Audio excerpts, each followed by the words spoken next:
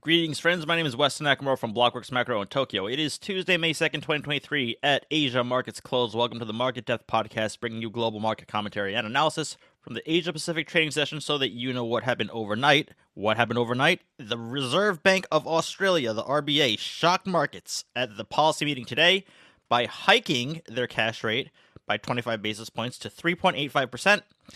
And this caught markets off guard as consensus estimates as well as market positioning was expecting a no change in their cash rate. And this is following a pause in rate hikes just last meeting in April, following a very swift and aggressive rate hiking cycle that began in May 2022 that started at 10 basis points on the cash rate. And so, as I said, markets as well as consensus economists were by and large very much caught off guard with this resuming of rate hikes earlier today. Now, is this a canary in the coal mine for other major central banks' policy rate decisions coming, namely the Fed, the ECB, the Bank of England? Because after all, RBA was among one of the first major central banks to begin lifting off the zero bound when this post-COVID inflationary era just, swept the global economy. And even if the RBA isn't a leading canary in the central bank coal mine, what does it say when one of the most dovish central banks, who again had just paused their rate hiking just a month ago, is now back to hiking rates? So, I want to talk about the RBA and how it relates to, or how it may signal for, potential central bank activity to come in the immediate term, as well as sort of a bigger picture overall approach into central bank policy going forward, okay? So, first, just to try and put some form of measurable context on how much of a surprise this was for financial market participants heading into today. So, front-end rate markets had only been pricing in about 13% chance of a rate hike going into the RBA meeting today, and so basically an 87% chance of policy on hold. And then among the 30 or so surveyed economists, only about 5 of them had called for a rate hike from the RBA today. The other is calling for unchanged policy rate for the second consecutive meeting. And we got a very swift reaction in the front end of the Aussie yield curve. So we have 3-year Aussie yields jumping almost, or over 25 basis points. Okay, so it's basically it's a 5 sigma move, and the Aussie dollar up sharply, over 1% in reaction versus the US dollar, and even more upside on Aussie yen.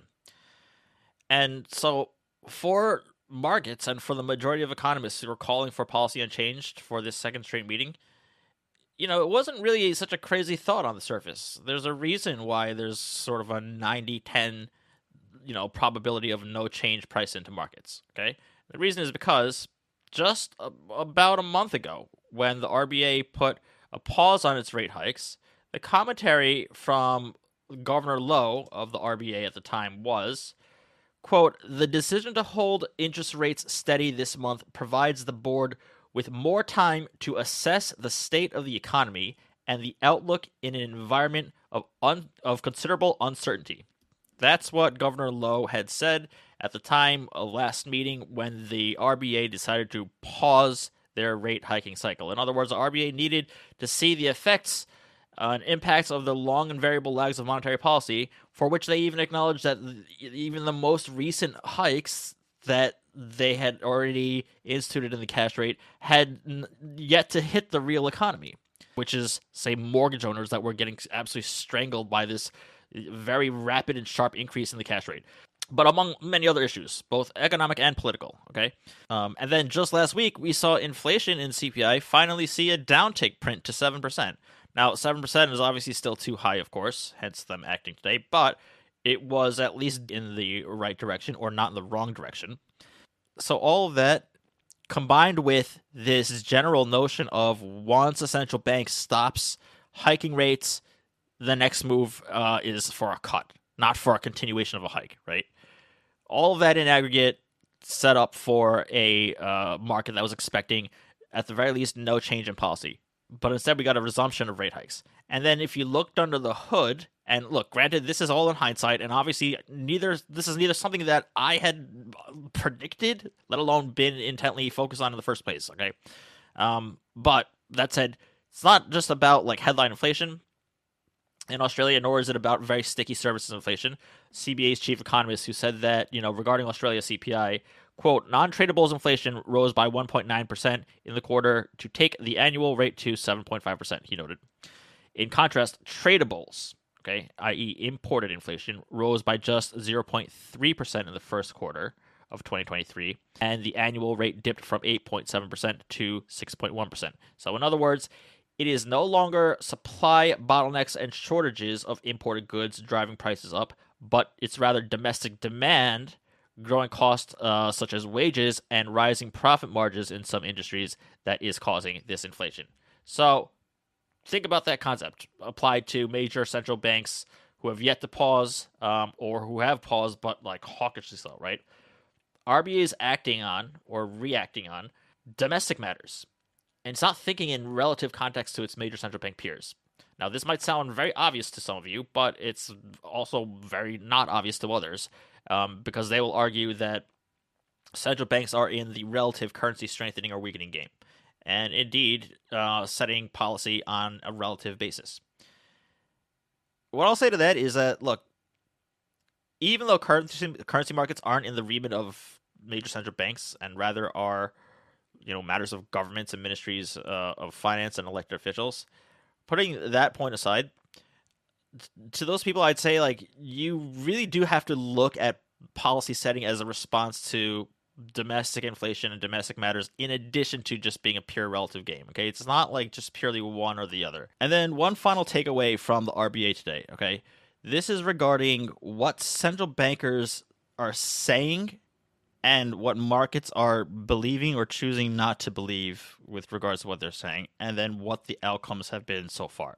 Okay, because obviously there's been a huge disparity between markets and what the central banks are guiding for. There's like a very big delta, right? And differing degrees, but nonetheless, markets are skeptical of what central banks are saying for a variety of different reasons. But let's just take a look at the kind of record so far, right?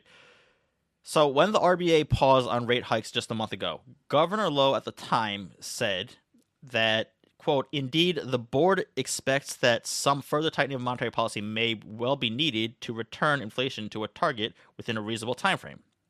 So indeed, that was a hawkish pause. But then just under 2 weeks ago, we got the minutes from the April RBA meeting that, again, it's just kept reiterating that indeed the RBA may have to resume rate hikes. It was indeed a very hawkish pause, and it wasn't necessarily just for the optics of because we're pausing, we have to seem hawkish. They were very serious about that, and here we are with a rate hike, a surprise rate hike. Even though it shouldn't really have been a surprise because the messaging was, hey, we can resume this, and we will likely resume this. And resume they did. And by the way, even today's rate hike is not a dovish rate hike from the RBA either, right? Governor Lowe is saying that more rate hikes may come, today, acknowledging that, yes, headline CPI reading has receded in the last, from the last print. Also, yes, acknowledging that there is much at risk from rate hikes, including, growth. And yet all of that, nonetheless, taking all that into account, the rate hike today was necessary to combat inflation rates that are still too high in Australia, and more may very well come if high inflation persists in Australia. So what Governor Lowe had been saying is what he had delivered on. So where do we stand with the other central banks, latest messaging versus their actual policies delivered?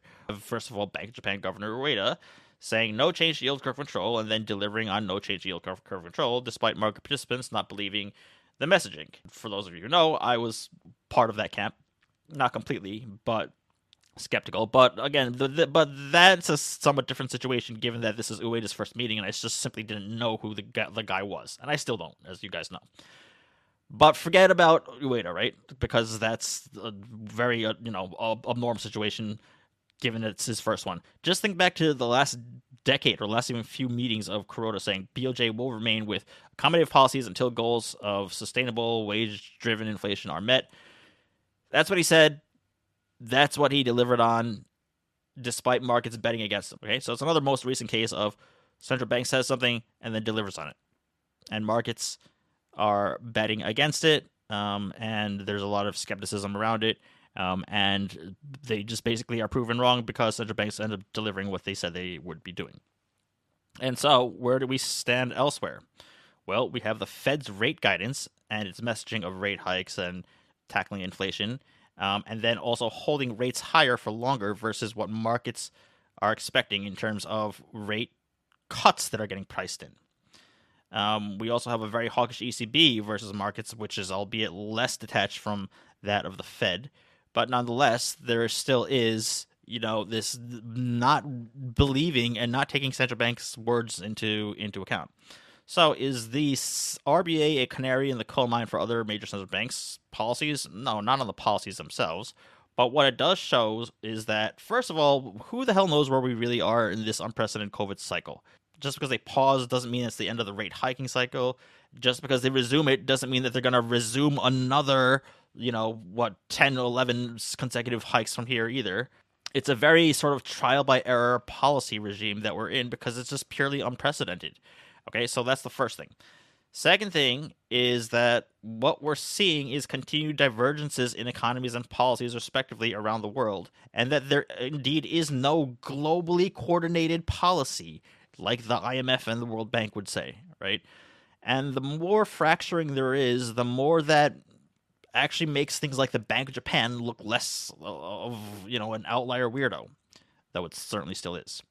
But monetary policy conduct has cultural elements and subtleties. Okay, and I say this to those who are wearing like the data blinders, because sometimes I get criticized for being some like storyteller. That's fair. You can criticize me for any time for anything that you want to. Completely your right to do so. Also, as if I'm not looking at data as well, but that's fine if you want to say that. However, to claim and think and, God forbid, trade on this notion that macro data is the only thing that dictates what monetary policy is at the very least equally, if not far more stupid an approach. Okay? You have to be very aware that at the very least, there are cultural and other subtleties that exist among different central banks and regions. You have to at least acknowledge that those exist, let alone be aware of what they are and how to interpret them. Otherwise, just stay married to your data, keep shorting JGBs into Bank of Japan meetings, and keep getting your face ripped off. And then, lastly, perhaps we should listen to central bankers. We don't have to necessarily believe what central bankers are saying unconditionally or anything like that, but we should also not be unconditionally brushing off what central bankers say purely and simply because it came out of a central banker's mouth. Look, it doesn't matter if they're even policy mistakes. Ultimately, these are the people that are going to be setting policy. And so if they're going to say that this is what they're going to be doing, and they have a lot to lose by not doing it, as in being the boy who cried wolf, losing sort of jawboning credibility or jawboning efficacy for the future, well, they have a lot to lose just by lying, right? So if central bankers say that there aren't rate cuts coming in the United States in 2023, or if the Reserve Bank of Australia says that the rate hikes are, very much on the table, that this is a temporary pause, or that the Bank of Japan says that monetary policy is basically a continuation so far of the last regime, as this leadership transition is taking place, or whatever it may be, we need to give it some serious thought and consideration. Apart from data, apart from, markets are always correct and so on and so forth, right?